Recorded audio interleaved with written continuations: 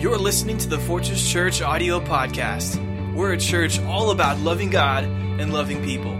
Let's listen in to our lead pastor, Randy Garcia, from this past Sunday's message. So open up your Bibles and tune in.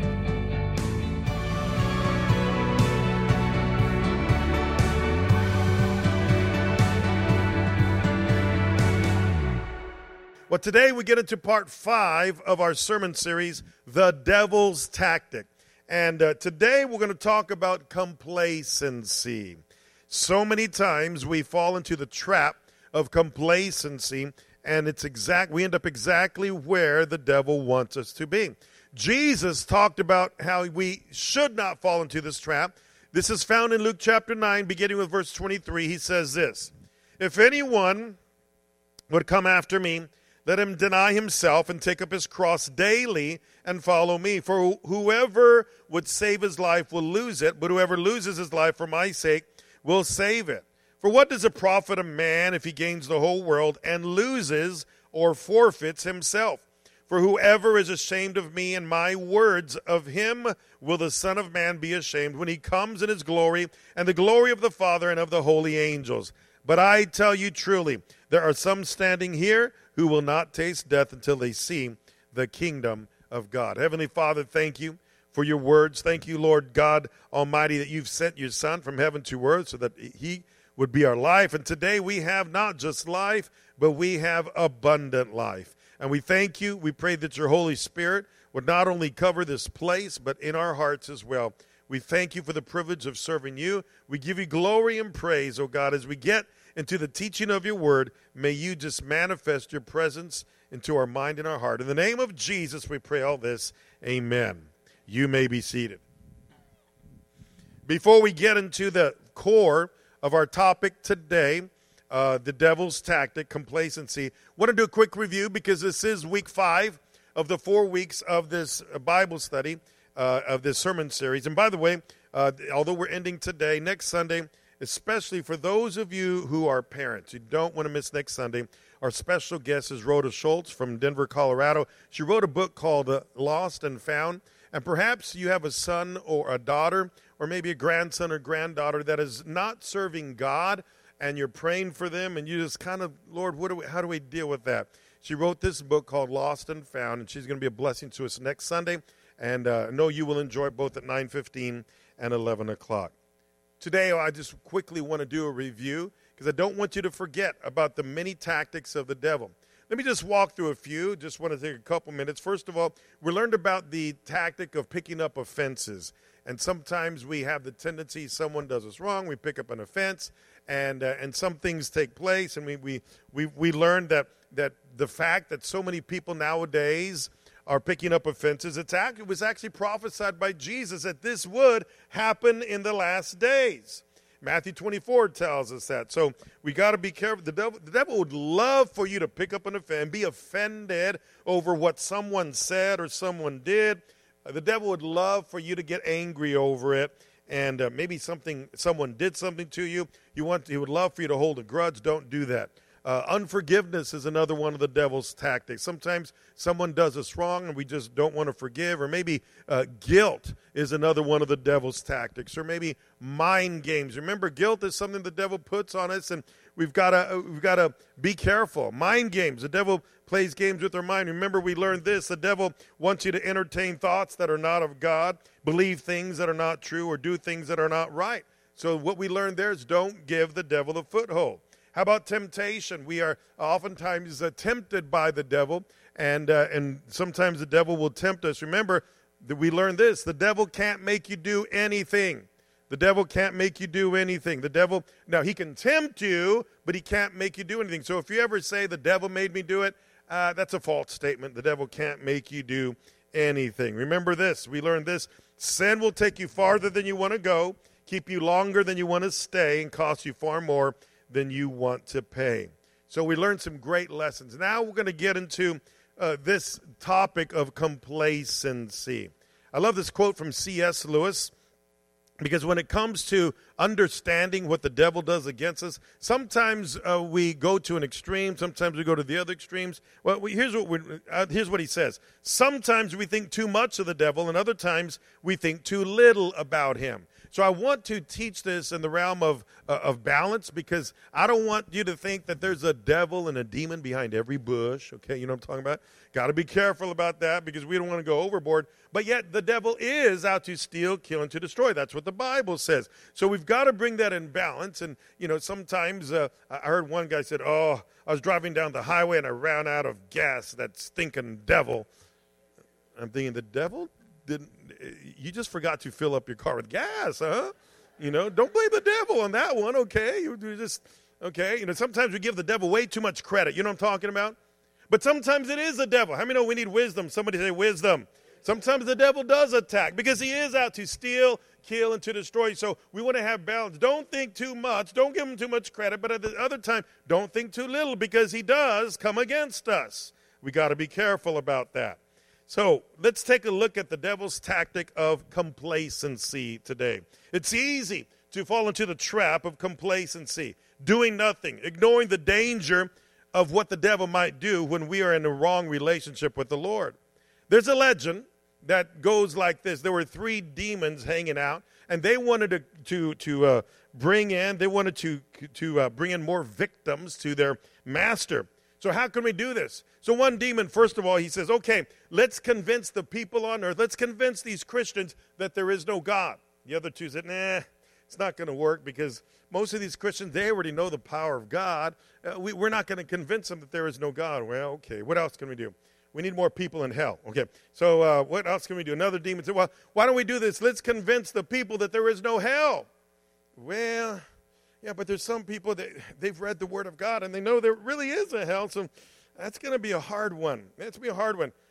So finally, a third demon says, I got the solution. Here's what we need to do. What we need to do is convince the people on earth, this is what we can do, tell them that they can wait to turn their life over to Jesus. Tell them that they can be complacent in their spiritual life and live in a comfort zone when it comes to their faith in God. And they said, that's it.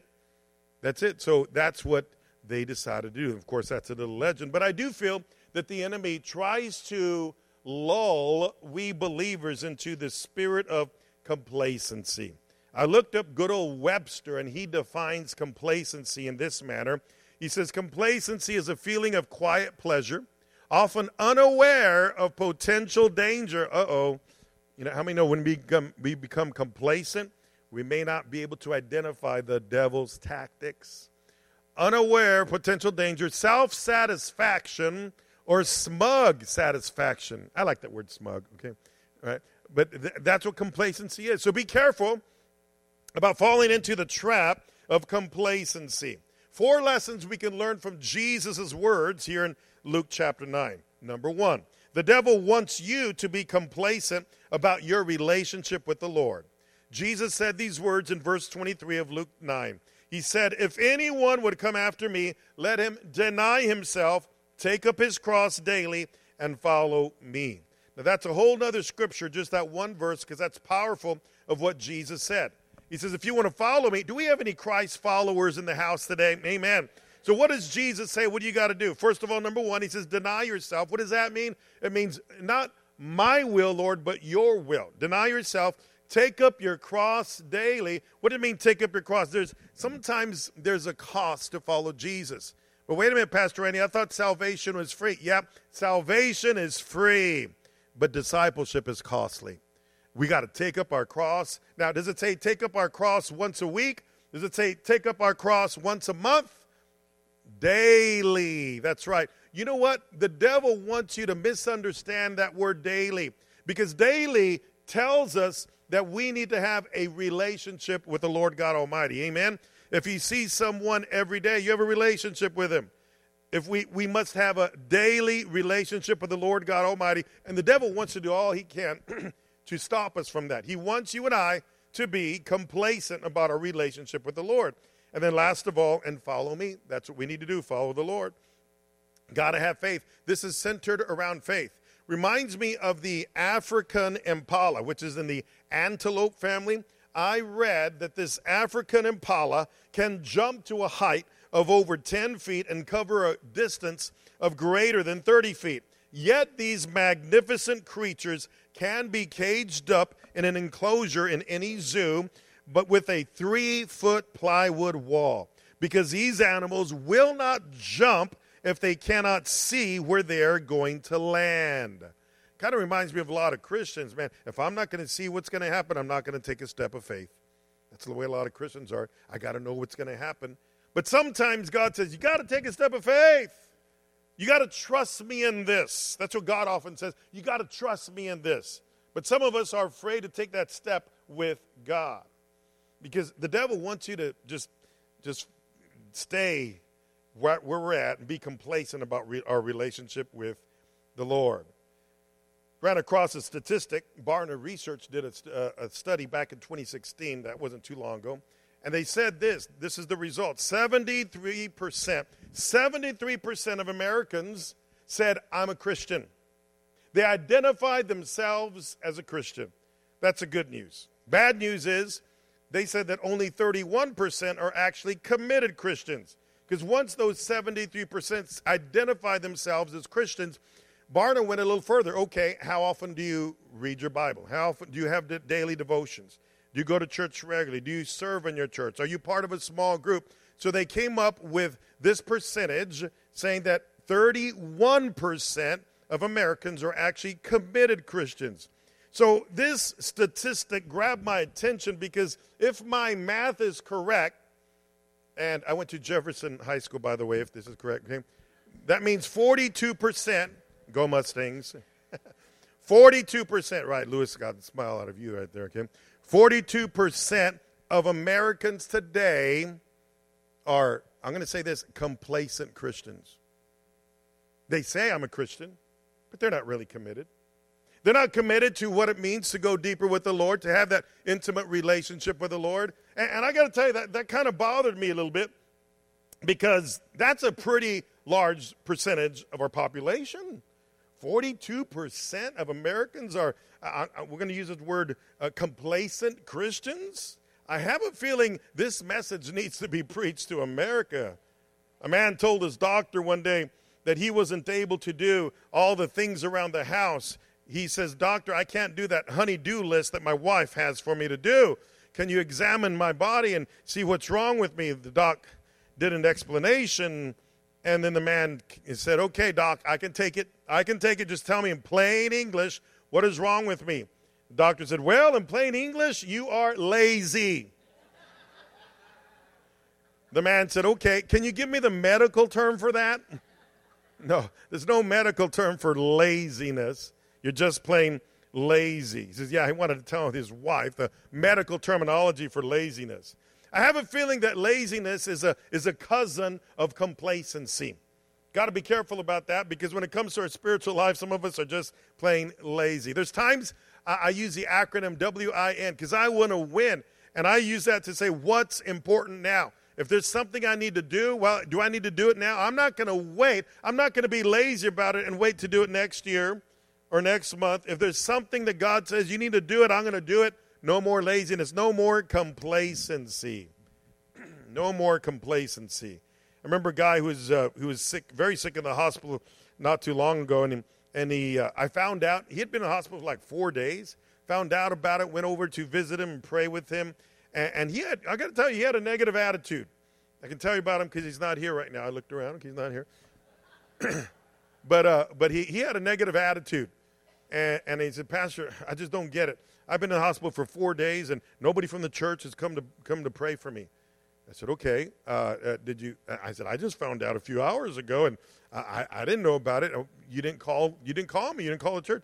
Well, yeah, but, y'all are supposed to know. How are you going to find? Well, what Connect group are you part of? Well, I'm not part of a Connect group. You're not part of a Connect group, and you're not connecting with the body of Christ, and yet you're upset that we didn't. Yeah, I said, brother, I love you, but you need to get connected. But that's the way, his attitude was, because he was lazy about being part of a Connect group, complacent about that. Got to be careful, because we need each other. Amen? We are better together. Number 2, let's continue to look at Luke chapter 9. The devil wants you to fall into the trap of being satisfied.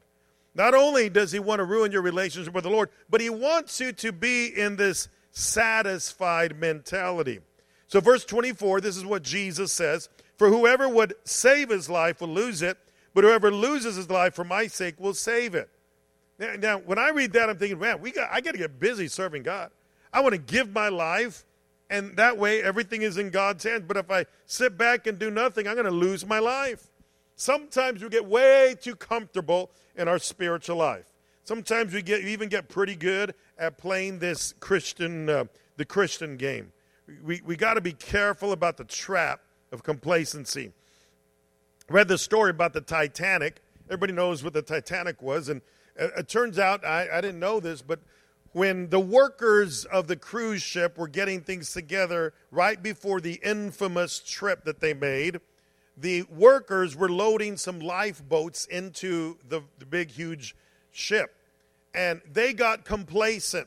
They loaded about half of the lifeboats, and they said, it's too much work. Let's not do the other half. It's just way too much work. And they got lazy. They got complacent. We're not going to need the second half of these lifeboats.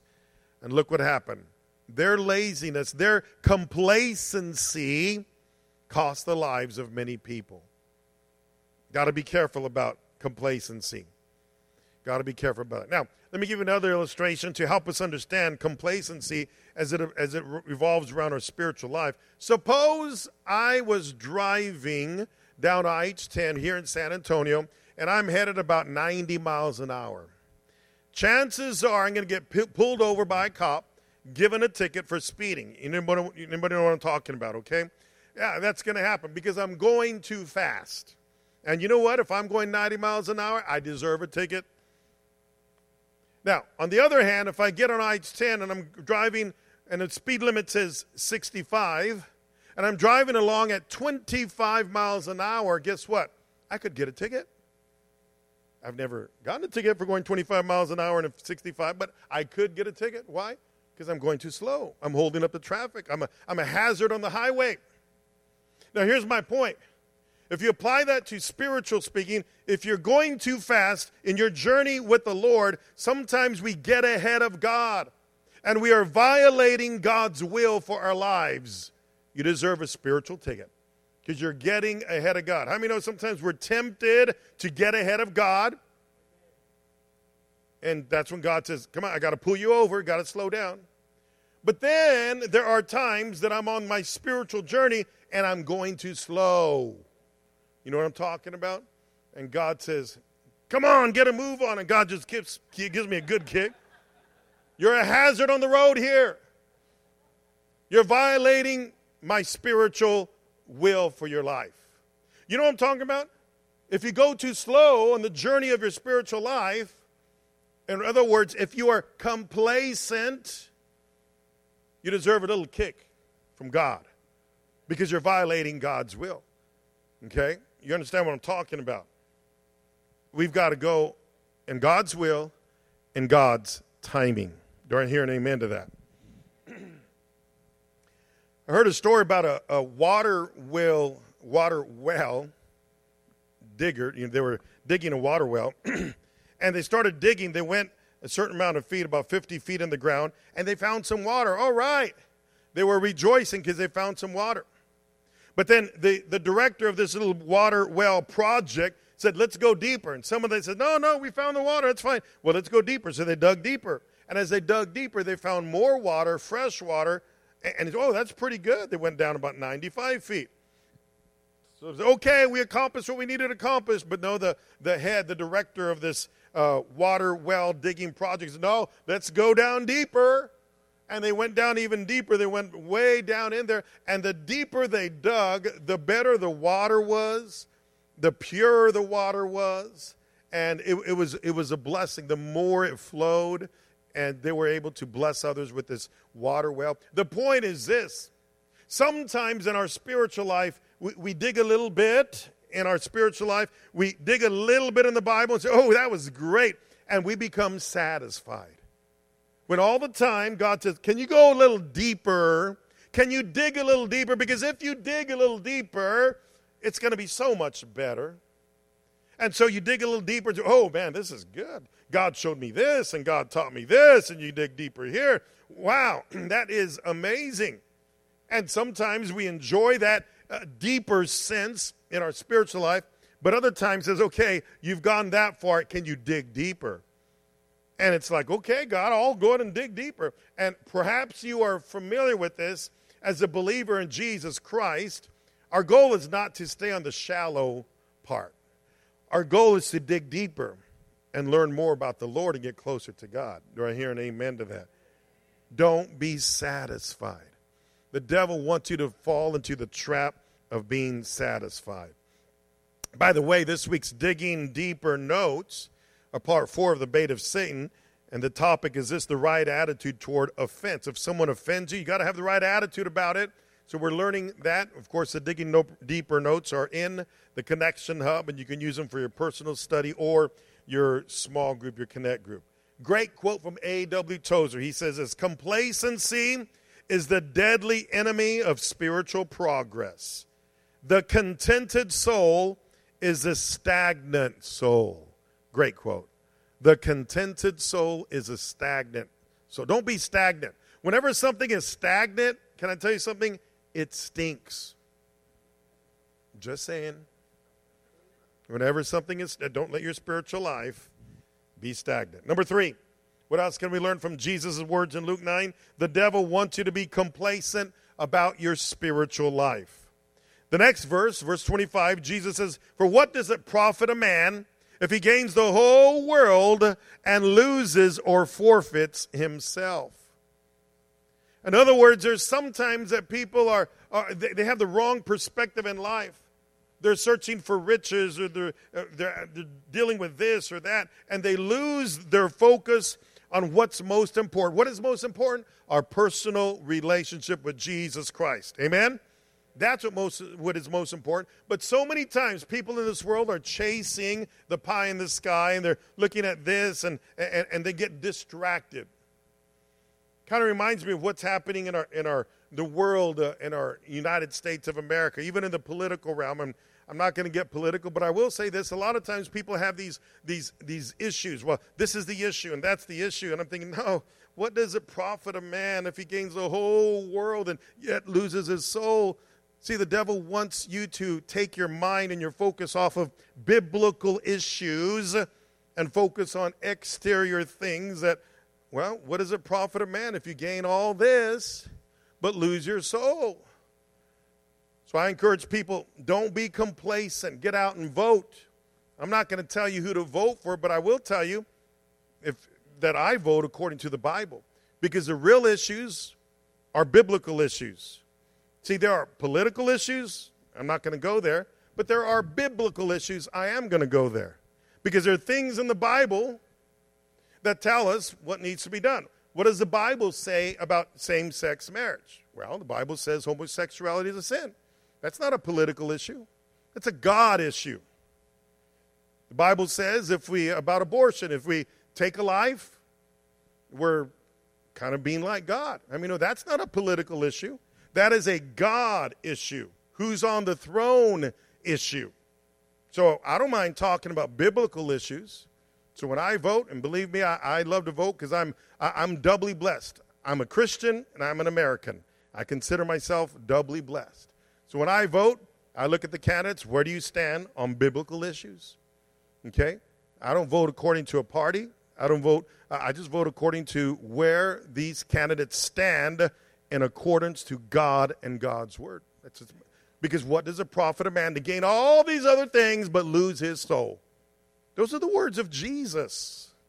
Those are the words of Jesus. So, don't be complacent. Sometimes couples are complacent in a marriage, and what happens? Their marriage goes south because they're complacent about their love for one another. Reminds me of the couple who went for counseling, and the counselor says, well, what can I help you with? And the wife says, well, my husband never tells me that he loves me. The husband says, honey, 22 years ago when we got married, I told you that I love you. And if anything changes, you'll be the first to know. Huh? Yeah, wrong love language. But what happens? They, over the years, got complacent. Kind of reminds me of this other thing I ran across, how things change in marriage over the years. Because when you're on your honeymoon and you're all lovey-dovey, things are great, but how many of you know as the years go by, it's a challenge? The 7 years of a married, of your spouse is cold. Because as we come to the seasons change, sometimes people get a cold, a virus. So the first year, the husband tells his wife when she got sick, sugar dumpling, I'm really worried about my baby girl. You've got a bad sniffle, and there's no telling about how these things are going around. I'm gonna put you in the hospital this afternoon, and I'm going to ask the doctor to give you a checkup, and you need to have good rest. I know the food in the hospital is lousy, so I'm bringing by some tacos from Las Palapas, and got it ready. Second year, she gets sick around the fall. Listen, darling, I don't like the sound of your cough. I called the doc, and we're going to rush you over. He's going to take a good look at you. You go to bed, get some rest for right now, and all clean the house. Third year, she gets sick. Maybe you better lie down, honey. Nothing like a little rest when you feel lousy. I'll bring you something. Is there any canned soup here? You know. Fourth year, she gets sick. Now look, dear, be sensible. After you fed the kids and washed the dishes and washed the floors, you can lie down. Fifth year, honey, stop complaining. Just take a couple of aspirin. Sixth year, she gets sick. I wish she would just gargle something instead of sitting around all evening barking like a seal. Seventh year, you notice the complacency, the love is, we're losing that love. Seventh year, for Pete's sake, stop sneezing. Are you trying to give everybody in the house pneumonia? Things change because the love is lost. Complacency can happen anywhere. Somebody once said, and I wrote this down, I don't even know where I got this from. People are the same everywhere. They just act different when they fall in love. People are the same everywhere. They just act different when they fall in love. So, yeah, when you're in love with somebody, things are great. Don't lose that love. Don't get complacent about your love. But then I also wrote down that statement. I thought, that applies to my relationship with God. Because after all, if I truly love God, I'm not going to get complacent about my relationship with the Lord. And I asked myself, am I in love with the Lord? And I started thinking, then I'm going to have the want to. If a husband and a wife are in love with each other, they're going to have the want to spend time with each other, to minister to each other, to pray with each other, to baby each other and all that. That's what love does. And when I'm in love with God, I need to have the want to. If you're in love with God, you're going to have the want to spend time with God. If you're in love with the Lord, you're going to have the want to give to God. If you're in love with the Lord, you're going to have the want to make church attendance and connect group a priority in your life. Those who are not in love with the Lord don't have the want to. Perhaps they've gotten complacent about their spiritual life. I was encouraging a man to join us at Man Up. We had a great time yesterday. We had about 237 men here in the sanctuary worshiping God. It was a great time, and we just enjoyed it. But prior, about a week ago, I said, hey, you need to come. And he says, yeah, maybe so. He was complacent. So I got him. I got him to go. And he came, and he was having some struggles. And we ended about 4 o'clock. About 30 minutes later, I got a text from him thanking me. Thank you for encouraging me to go to Man Up. And he said, I was on the verge of throwing in the towel on my marriage. He says, but today, I made a decision to man up. I made a decision to man up. No more complacency. No more complacency.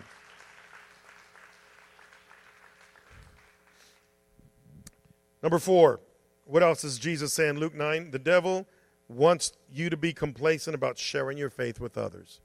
So now in verse 26, Jesus talks about sharing your faith. Okay?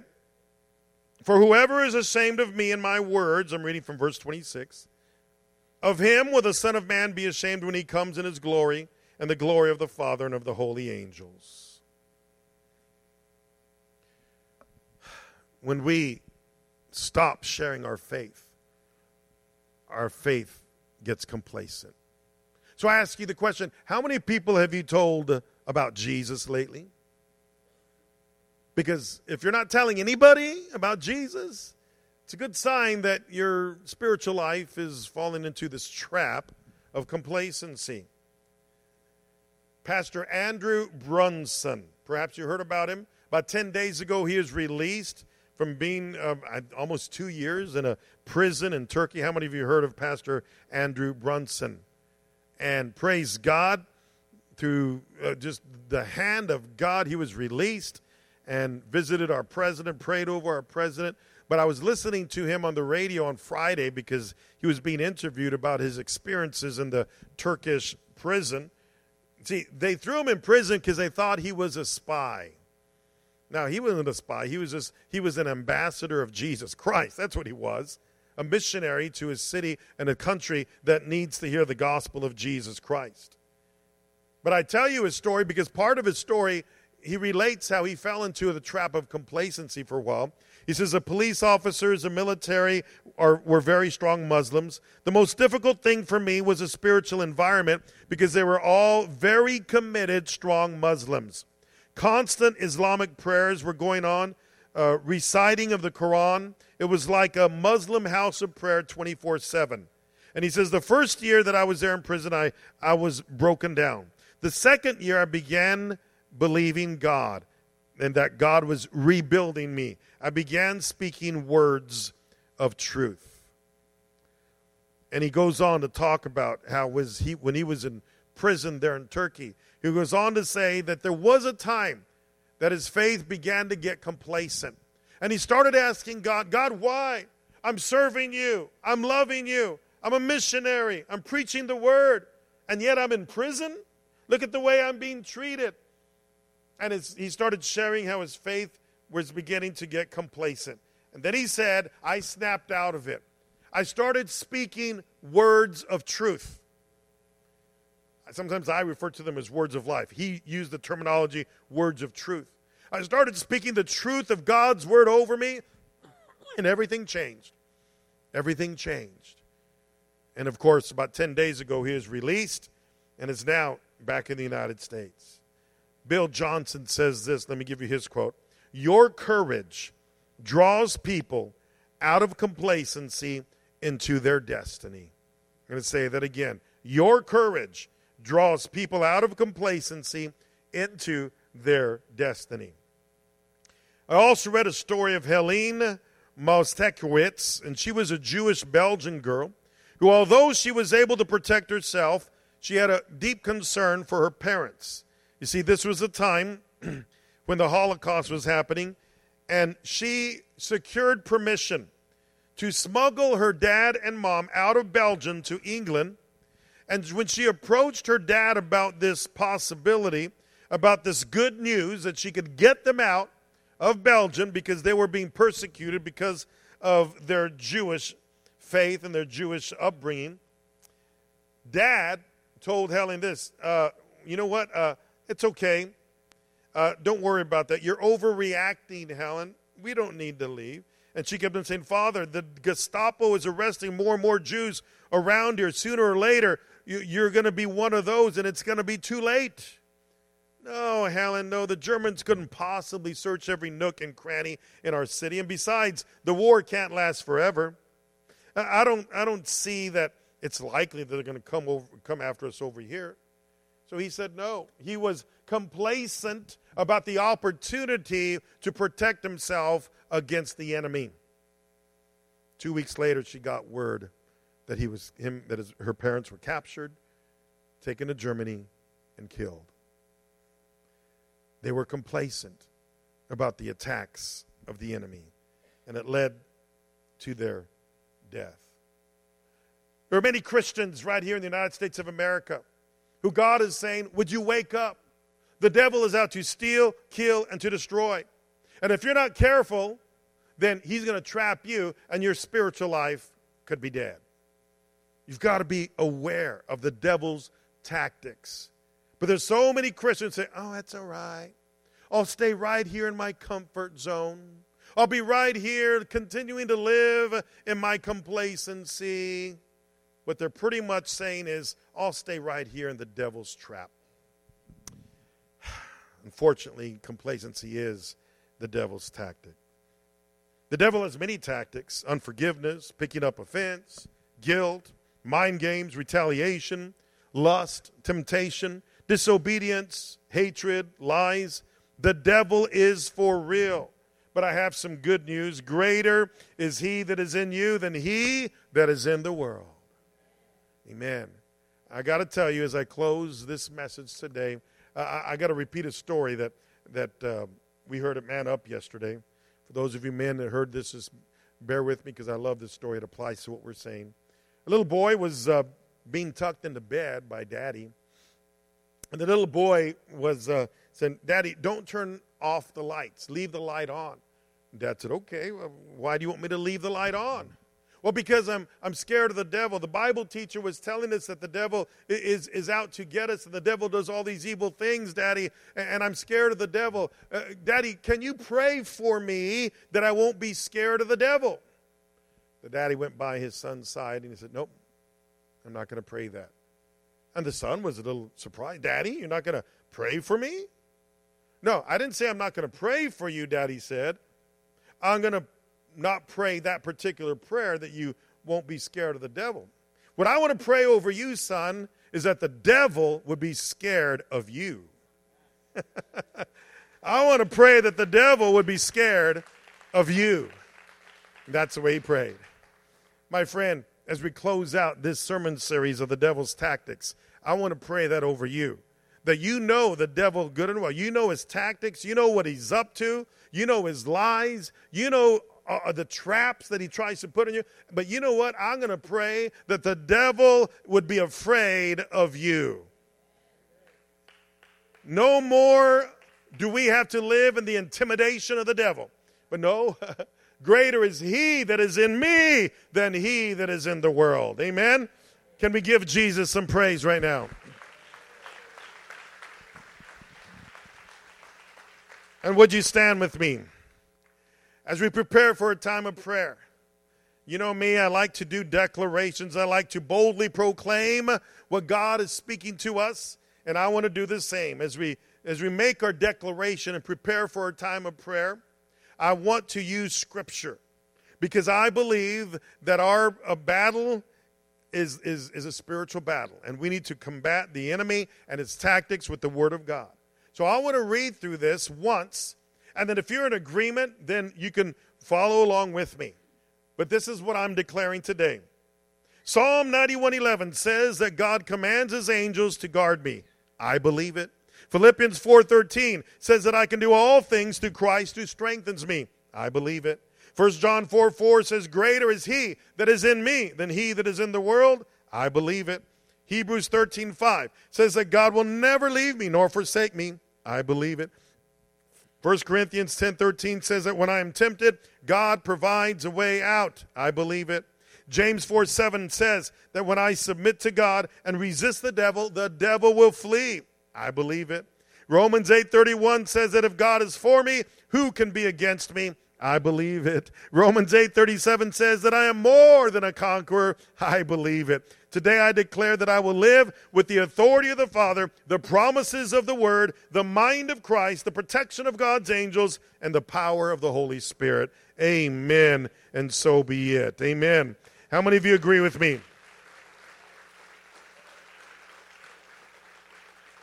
Now, if you're in agreement, would you repeat after me? Here we go. Psalm 91:11 says that God commands his angels to guard me. I believe it. Philippians 4:13 says that I can do all things through Christ who strengthens me. I believe it. 1 John 4:4 says greater is he that is in me than he that is in the world. I believe it. Hebrews 13:5 says that God will never leave me nor forsake me. I believe it. 1 Corinthians 10:13 says that when I am tempted, God provides a way out. I believe it. James 4:7 says that when I submit to God and resist the devil will flee. I believe it. Romans 8:31 says that if God is for me, who can be against me? I believe it.